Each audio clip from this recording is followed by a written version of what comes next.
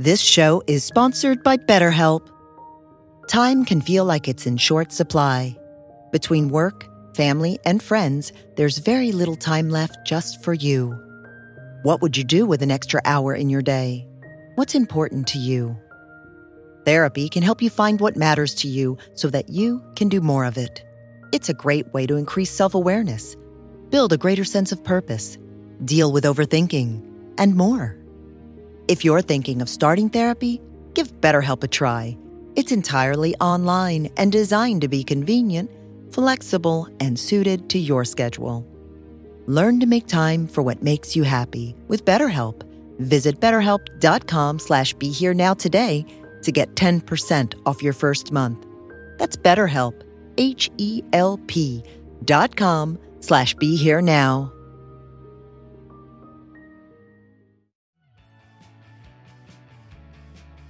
Honesty is the best policy.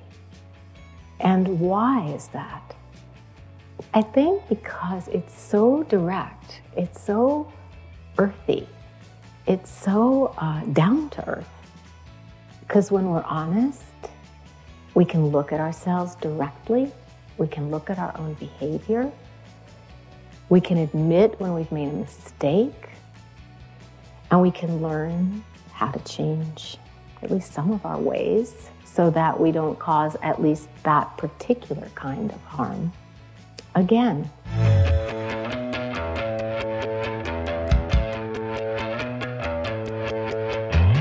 Welcome to the Be Here Now guest podcast. This series features a collection of teachings and conversations centered around mindfulness, spiritual growth, and living a life in balance. Each week, our diverse network of guest teachers and hosts offer up wisdom and practices from a different spiritual path and perspective. If you'd like to support the podcast, please visit BeHereNowNetwork.com/donate.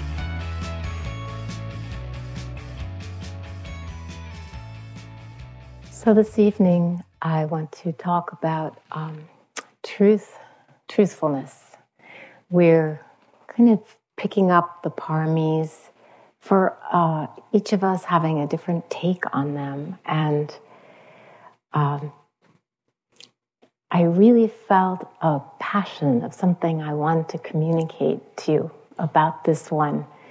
I have no idea if I'll be able to, but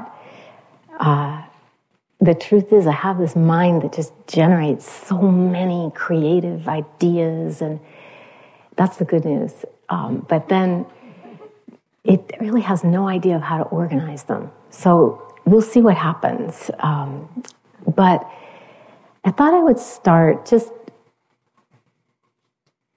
with a reference to one of the areas that is actually the hardest for us to tell the truth in, and we're kind of protected from it here now in retreat. But I found this New Yorker cartoon, and it shows a little kid, a child, sitting on a really big chair, legs kind of dangling, and the chair is in front of an even bigger desk with a really big adult behind the desk. And behind the adult, it says, Internal Revenue Service. And the child is saying, 5% of my income is from lemonade, and the rest is from charity. And I thought, this is an area where it's often challenging to tell the truth about what's really happening. And a couple of days ago, Gil and I were having a conversation, and I was getting pretty excited about a favorite topic, which is the responsibility of teachers to, I mean, it sounds like a no-brainer, but to try to embody the teachings as best we can in our own lives. And Gil asked a really interesting question. He said, yeah, but, how do you measure wisdom? And the implication being that, wisdom is something pretty hard to quantify. And of course, we were talking about other people's wisdom. Our own was never in doubt. But we were wondering, how do you measure other people's wisdom? And what I discovered in doing some research is that the Buddha had actually a very simple test for measuring wisdom. And he said, if you can motivate yourself to do things that you really don't like doing, but that you know will wind up bringing you happiness, and if you can stop yourself from doing things that you very much like doing, but you know will cause you or somebody else harm or pain, to whatever degree you can do that, that's your degree of wisdom. And he got this criterion. It's really simple. Of course, it's simple. Galileo said, all truths are easy to understand once they are discovered. The point is to discover them. Well, once he discovered this, we can see it's quite simple. He got this criterion for assessing exactly how much wisdom we have from his insight into the power of truthful or intentional action to create happiness or grief for us, pleasure or pain. It sounds so simple. It actually is very simple. It's a practical test for wisdom that can be applied to all levels of our experience, from the most subtle levels of, the most refined meditative states to just the obvious levels of how we behave day to day. And so we'll look at some of these levels and how this works in this talk. So truth is a wise thing because it works. This is very practical. I think when I say simple, I really mean it's so practical. It makes a difference in our lives. Honesty is the best policy. And why is that? I think because it's so direct, it's so earthy, it's so down to earth. Because when we're honest, we can look at ourselves directly, we can look at our own behavior, we can admit when we've made a mistake, and we can learn how to change at least some of our ways so that we don't cause at least that particular kind of harm again. But we do have to tell ourselves the truth about what we're really attached to. And do these things really make us truly happy and deeply peaceful or not? We do get addicted to things and substances and people because we believe we have to have them to be safe and comfortable and happy. And even if we know they might not really make us happy. Now here I have to bring in my favorite cartoon. I find a way to bring it in to a talk every year. This time it's about the point of things that we may love even though we know they're not necessarily going to make us happy. So this is the cartoon. You kind of have to see it for it to work. It shows two snails talking to each other. And up in the corner, there's a Scotch tape dispenser. And one snail is saying to the other, I don't care if she is a tape dispenser. I love her.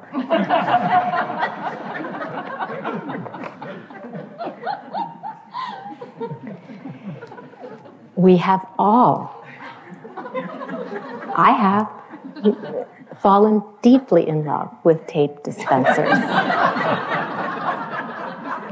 We maybe even knew, right, that it was a tape dispenser, but so curvy, so cute.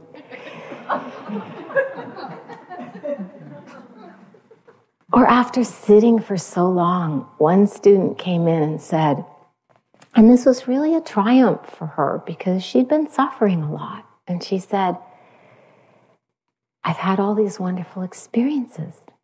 I've got this whole basket of pleasant experiences now. And then I went to dinner and I got a stomach ache and it just wrecked the whole thing. Now, she had a lot of awareness and was smiling at herself as she said this, but she was so honest. I need to hang on to my pleasant experiences. I'm afraid to suffer. I'm afraid to let them go. The proximate cause for this kind of honesty is feeling safe enough to tell the truth to ourselves, to tell the truth to our teachers. And this also means safe enough to face the loss of the imagined stability and security that we think we have. The Dharma is our safety. It really does give us that mirror that Gil was talking about last night, that path to show us how to learn about ourselves and to really imagine the possibility of learning new skills and new ways of being.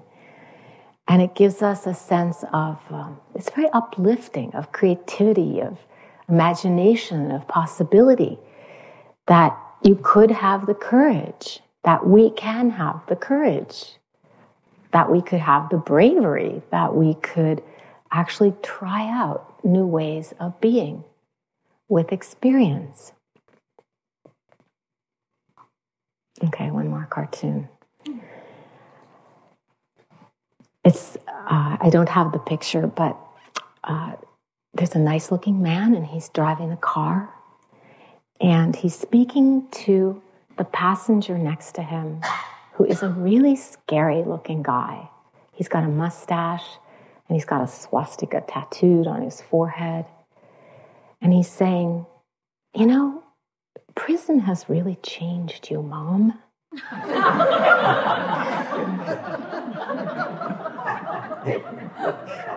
We can try out new ways of being. Retreat can really change us.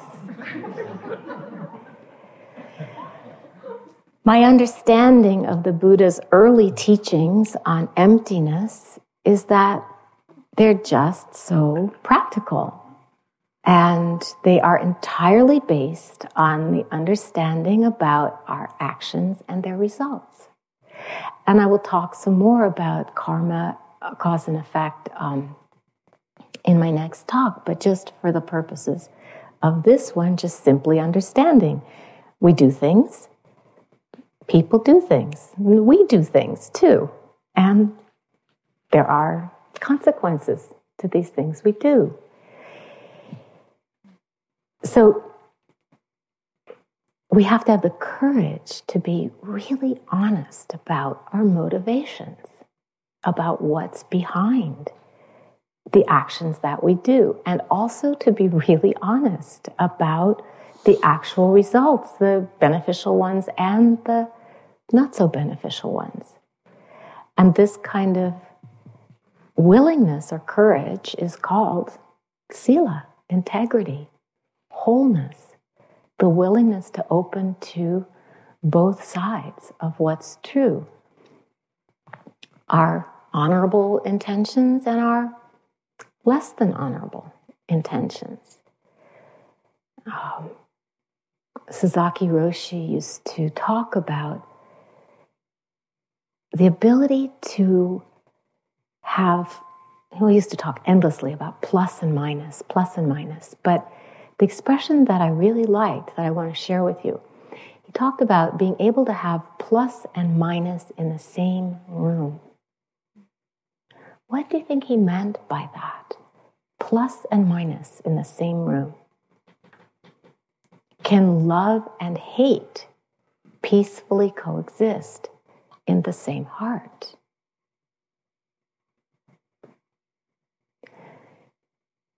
if you have, any of you, a family member, a parent, a child, a partner, you know that love and hate can peacefully, well, they may not peacefully coexist, but they definitely coexist. So in the psychoanalytic tradition, the ability to acknowledge both sides of relationship, this plus and minus, the truth of the whole heart, is called ambivalence. And it doesn't mean the ambivalence of, wobbling or oscillating back and forth and unable to decide. It means being able to hold two valences, two felt senses, two meanings that are actually very, very different and even in opposition. But to be able to have a heart wide enough, open enough, honest enough to include them both.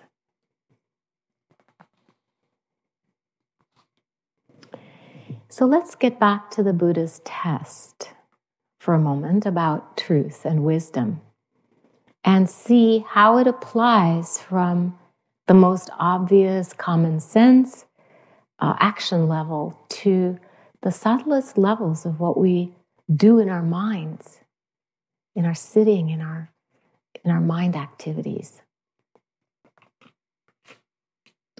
For years, I really struggled to make sense of a confusing life, a life where I witnessed a couple teachers that I really loved doing things that I didn't love and didn't actually know how to understand.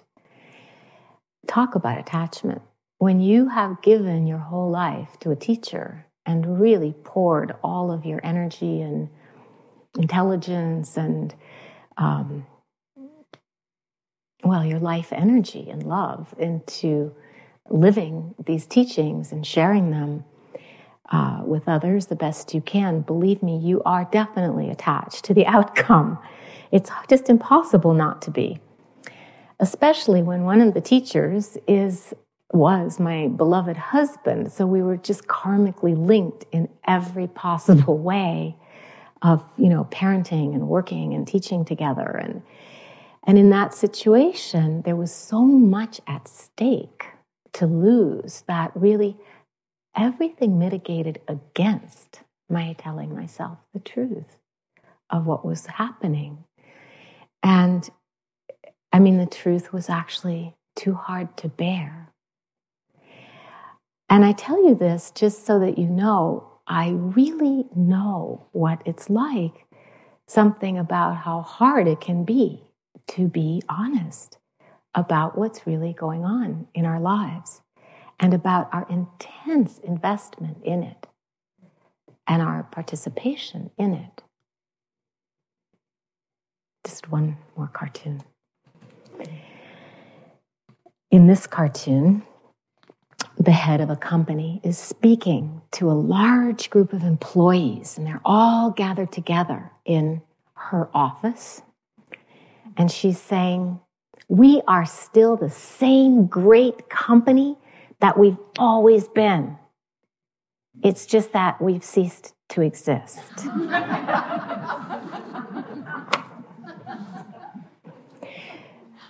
From Adrienne Rich.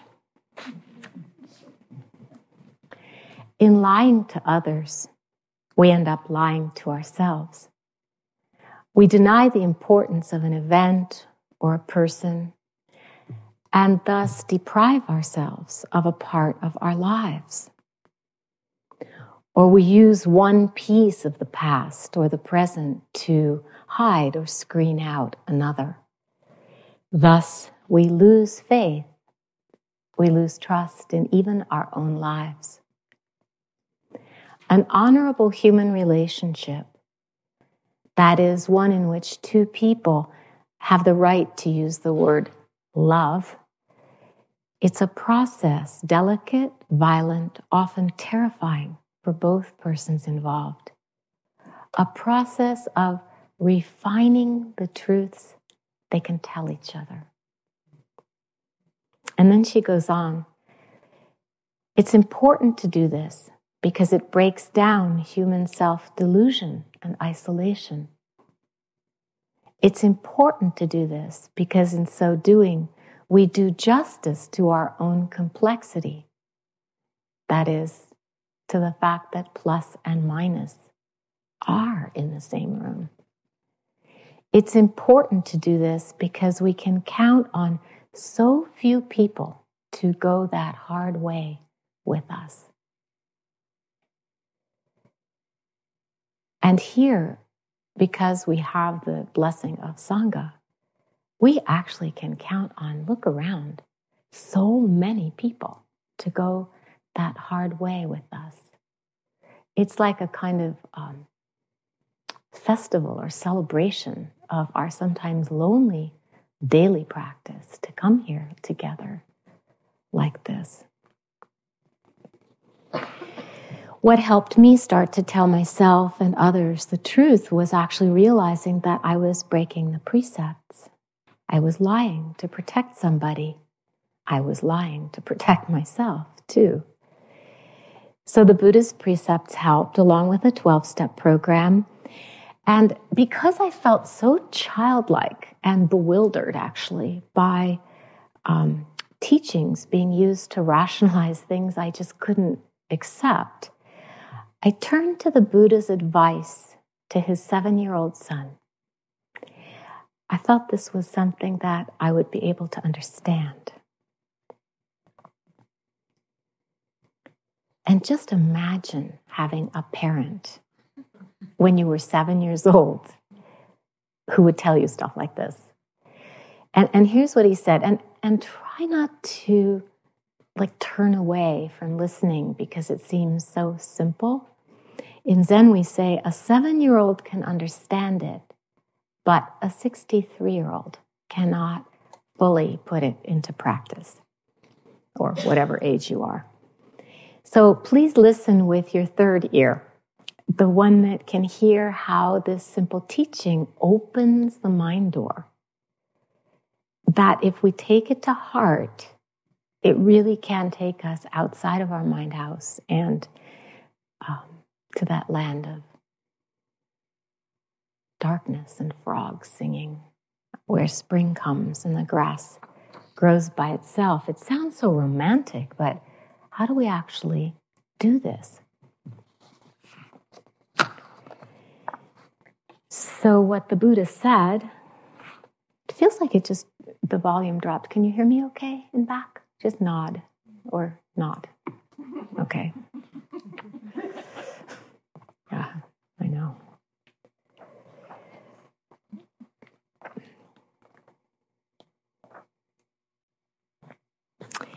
So he told Rahula to use his thoughts, his words, and his actions as a mirror. And he said, in other words, just as you would use the mirror to check and see if you've got, a chocolate mustache on your face,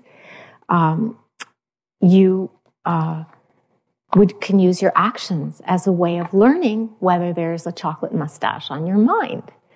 My granddaughter Allie is 7 years old, and she's just learned that actually, you get a chocolate mustache, and she's big enough to not want to go around with that on her face anymore. She didn't used to notice. And the Buddha was also teaching Rahula, you can do the same thing. Just look inside your heart. And before you act, here's how you do it. Because that impure in your mind, that's kind of abstract for a 7-year-old. But he said, okay, here's how you do it. Before you do something, try to anticipate what will happen when you do it, what the results will be. Before you kick your brother, try to anticipate what will happen. He will cry, he will tell mommy, you will get in trouble. And then if you see that what you're going to do, is going to hurt somebody else or yourself, don't follow through with that. See if you can stop yourself. Learn how to stop yourself. If you couldn't, if you really don't see anything wrong with it, it's okay. Go ahead and do it. If while you're doing it, you discover, oops, even though I didn't think it was going to cause harm, it did. Well, then stop. Otherwise, go for it. You can continue. Then he said, afterwards, if you see that in spite of your best intentions, some long-term harm did happen, something you didn't anticipate, wasn't obvious right away, but it became clear this wasn't a good idea because of what happened, then you're supposed to consult with somebody else, somebody you trust, and just get some perspective on what you've done and how not to do it again, and then promise not to do it again. Now, the kindness of teaching a young child how not to be ashamed to tell the truth about their mistakes. Can you imagine if you grew up feeling safe enough, just breathing that clean air of forgiveness and transparency, knowing from an early age that it's okay to be a learner in this life, that there's no reason to be embarrassed to share mistakes with people that you respect and trust, and being taught that even if you think that you can hide things, maybe if you can even hide things from them that you think are bad, you can't really hide them from yourself. And eventually, in order to bear the cognitive dissonance or the self-punishment of guilt from living a lie, you'll have to start lying to yourself. No, I didn't kick her. I really didn't. I watched,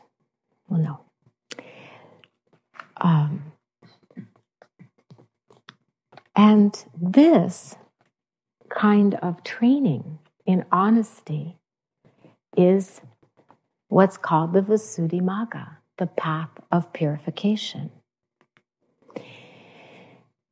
Now, purification in Buddhist terms is almost kind of a technical word. It really means it's not about a self that we purify. It's about experiencing something so purely, so completely, that there's nothing left over. There's nothing we have to add on or subtract from the experience. So we say that in forgiveness practice, we often draw the distinction between the person who did the act and the action itself, so that we can have some compassion for the person, even if we can't forgive the behavior. But what if we just take it a step further and realize this really isn't about the purification of the self? What if we go back a couple nights to Adrian's beautiful talk about the skandhas and realize who is there to forgive in these rivers of form and feeling and perception, and which skandha did it, actually? Form says, not me, I didn't do it. Feeling says, nope, not me. Perception says, no, I didn't do it either. So, okay, will the real skandha stand up? It just doesn't happen. The guilty skandha does not turn itself in. So instead of being the judge and looking for someone to blame, we can focus on deconstructing these streams, these selves, simply by seeing how they rise and pass away, born and die, resurrect, reborn, and fall away again.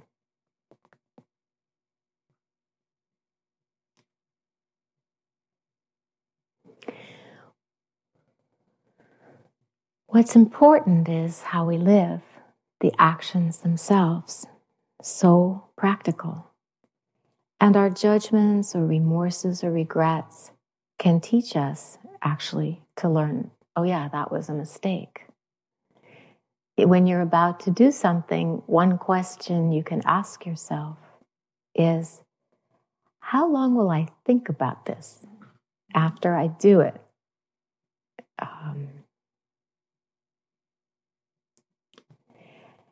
And we can contemplate our sila, our goodness, not as a way of just like bolstering our sagging self-esteem, but as a way of rejoicing in our growing honesty and courage and strength.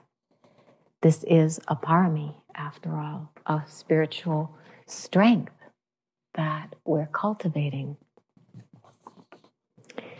And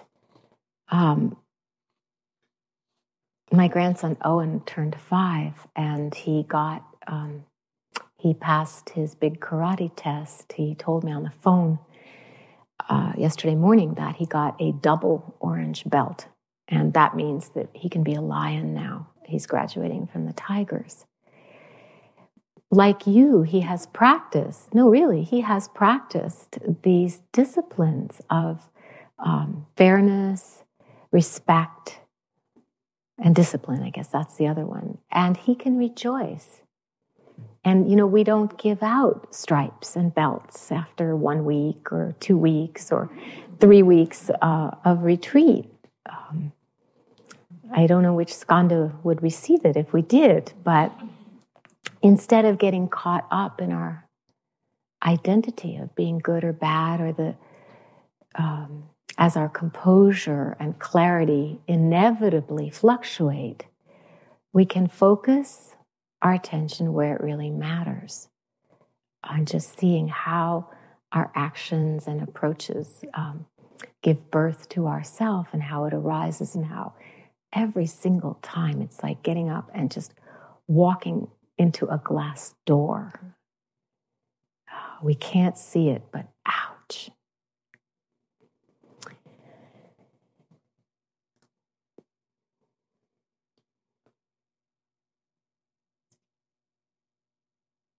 So with mindfulness, with honesty about our intentions, our addictions to self, and about honesty about our impact on ourselves and others, it's really huge. And it requires huge courage, because usually this is exactly where we hide out, where we do the activity of disappearing, and we die of embarrassment or shame innerly. And this is the awesome part. This is really what I want to communicate to you, that it's so liberating. It's so freeing, really, that the path of purification, of stepping out of our mind house, is just this. The Buddha actually praised the honest acceptance of responsibility or blame as something good on our path. Responsibility, I think, more than blame. But in fact, he went so far as to say this is the means for progress on the spiritual path. He told Rahula that recognizing your mistakes and admitting them to others was the path of purification of thought, word, and deed. During the precept ceremony in the Korean Zen tradition, where I told you we took the precepts, and when we took the precepts, we did a chant, and our teacher lit moxa, incense, on our arm, and it burned down while we chanted, so that we would always have a mark. We could never forget that we took the precepts. This is 5 and this is 10 here. And we would say, it's very archaic but beautiful. on account of my beginningless greed, anger, and ignorance, born of my body, speech, and thought. Since beginningless time, I now acknowledge and purify it all. And we would just say this over and over again. All the evil karma ever committed by me since of old, since beginningless time. And there was something about just that sense of the endlessness, that bodhisattva vow, greed, hatred, and ignorance, attraction, aversion, indifference rise endlessly. I vow to release them. The many beings, I vow to free them.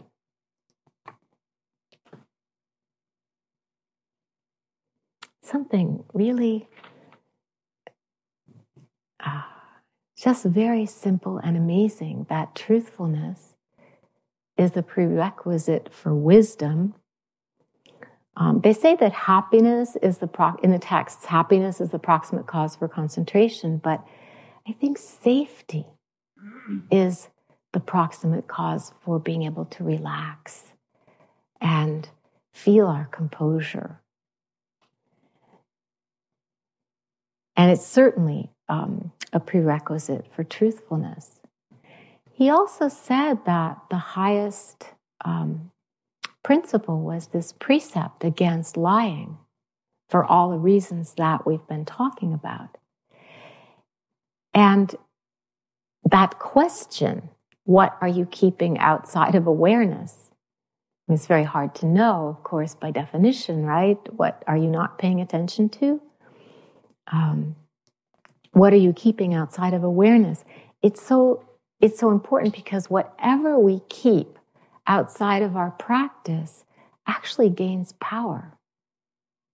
It gets strengthened. So when we make a parami of fessing up to these uncomfortable truths, the truth as a whole can flow in. And we really do have the power to affect our experience of pleasure or pain. From the Dhammapada. People who recognize their own mistakes and change their ways, quote, illumine the world like the moon when freed from a cloud. And this brings compassion too, because the more clearly we can see, the more we want to avoid harming, to let go of clinging, stress, even the most subtle tension in the heart. And the more we free our hearts, the more we can be of benefit to beings. There was a Zen master called Bankei, and after he passed away, a blind man who was one of his students said this. I love this story. He lived near Bankei's temple, and he told a friend,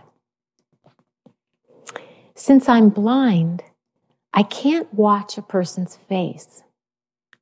So I must judge her character by the sound of her voice. Ordinarily, when I hear somebody congratulate another upon their happiness or success, I also hear a secret tone of envy. When condolence is expressed for the misfortune of another, I hear a little trace of pleasure or satisfaction, as if the one condoling was actually glad there was something left to gain in their world. In all my experience, however, Bankei's voice was always sincere. Whenever he expressed happiness, I heard nothing but happiness. And whenever he expressed sorrow, sorrow was all I heard.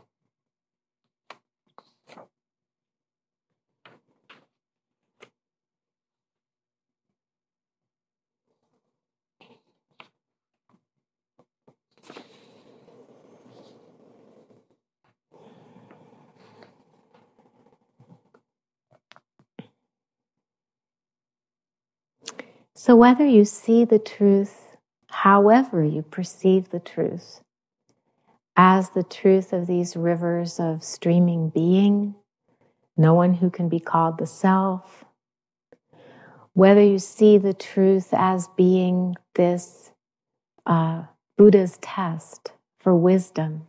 It's so practical. I love this.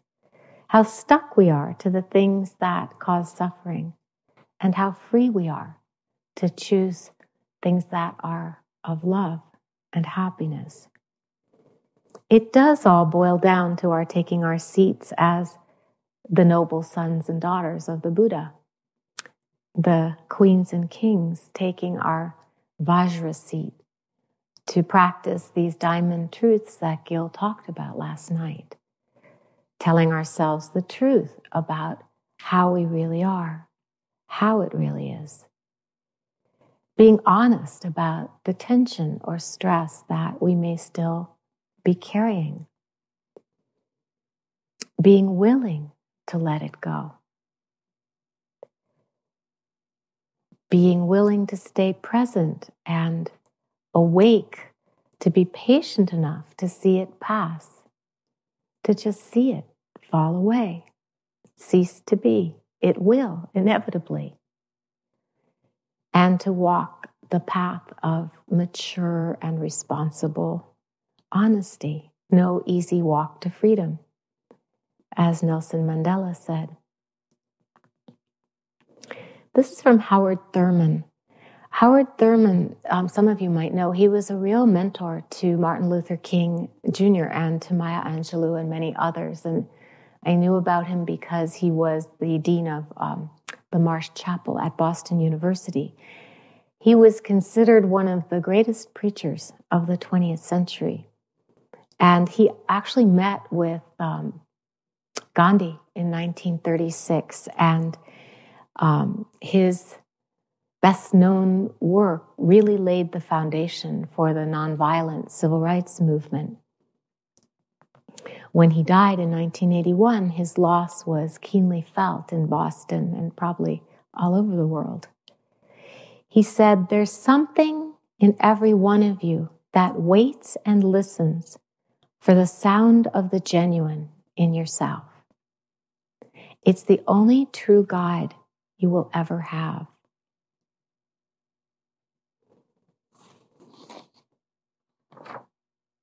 And I love this phrase, the sound of the genuine. It's the only true guide you will ever have.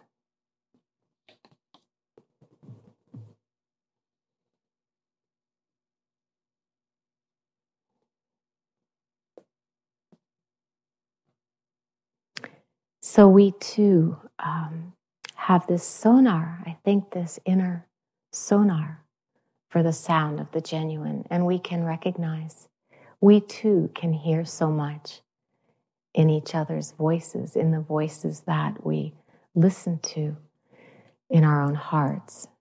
And all that we've done here together, what we deeply know now is how to drop beneath these waves of doubt and outgrown beliefs about our own exile from the highest spiritual truths, from the sound of the genuine, and maybe celebrate this newfound sense of having a right to your truth, to your knowing, and to the trust and faith and confidence in that.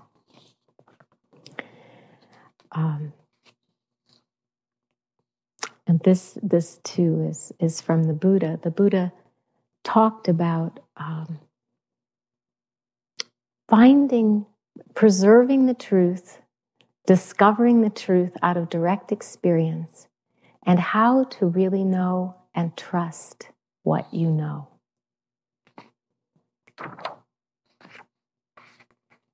My teacher, my first Zen teacher, Desan Sanim, he talked about great faith, which is that trust in the truth.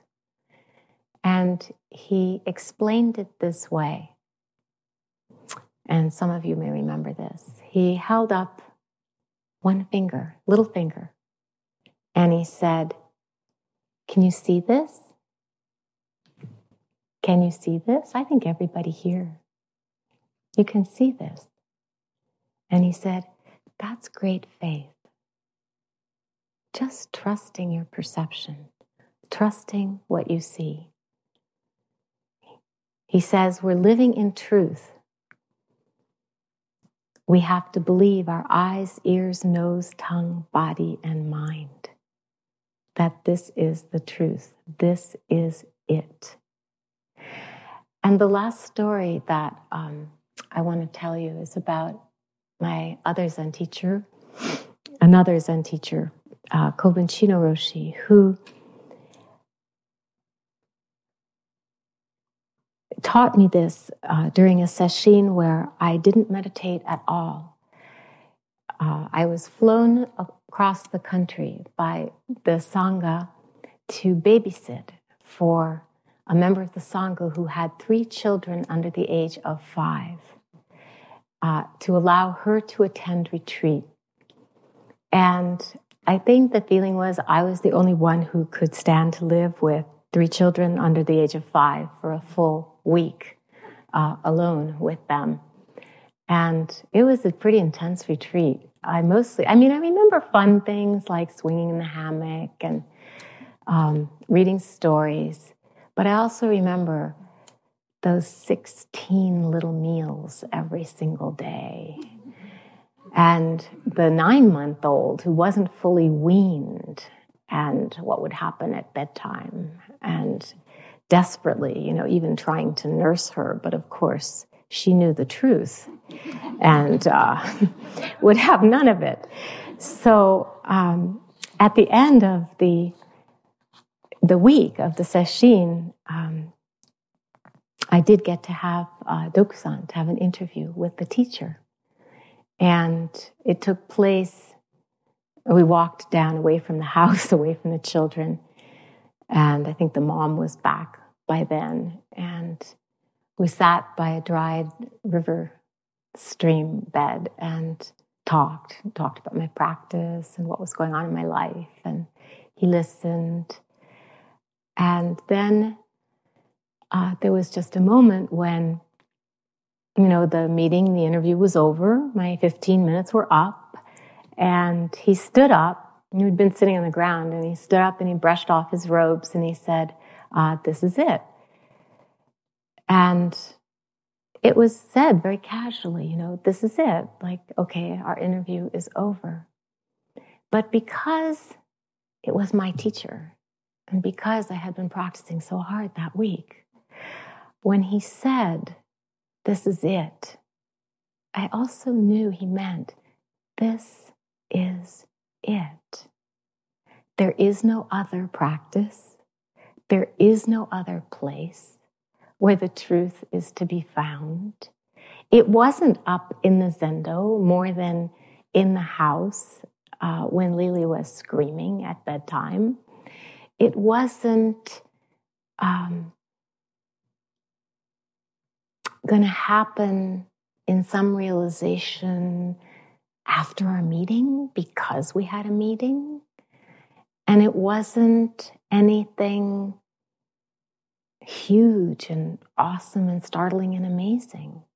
It was just standing up and brushing off the robes and understanding that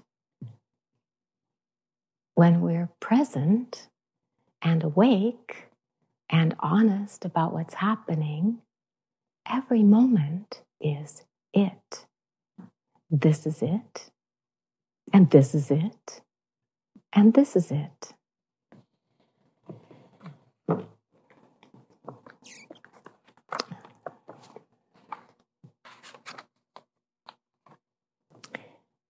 The Buddha asked us to be a light to ourselves, to really hear in our own hearts the sound of the genuine.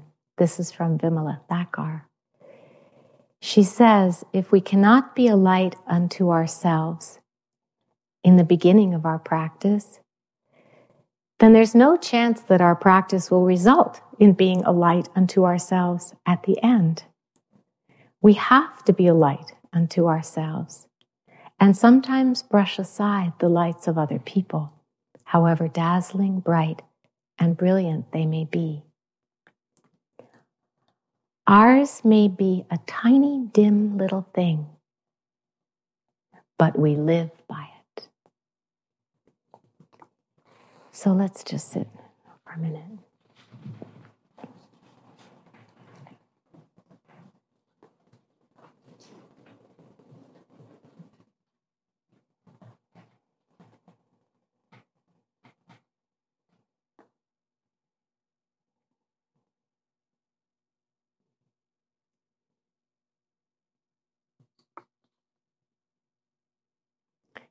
There's something in every one of us that waits and listens for the sound of the genuine. It's the only true guide we will ever have.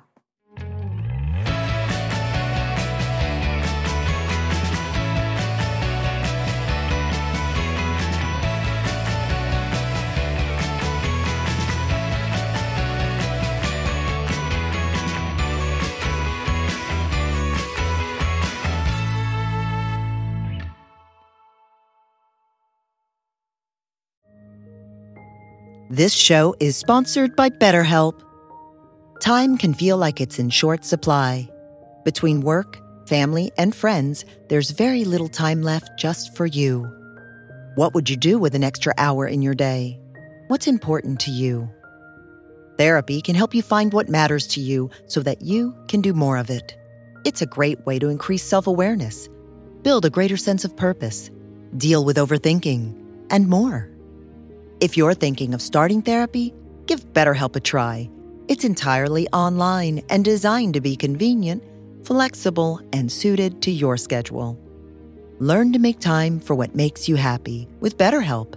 Visit BetterHelp.com/BeHereNow today to get 10% off your first month. That's BetterHelp, HELP.com/BeHereNow.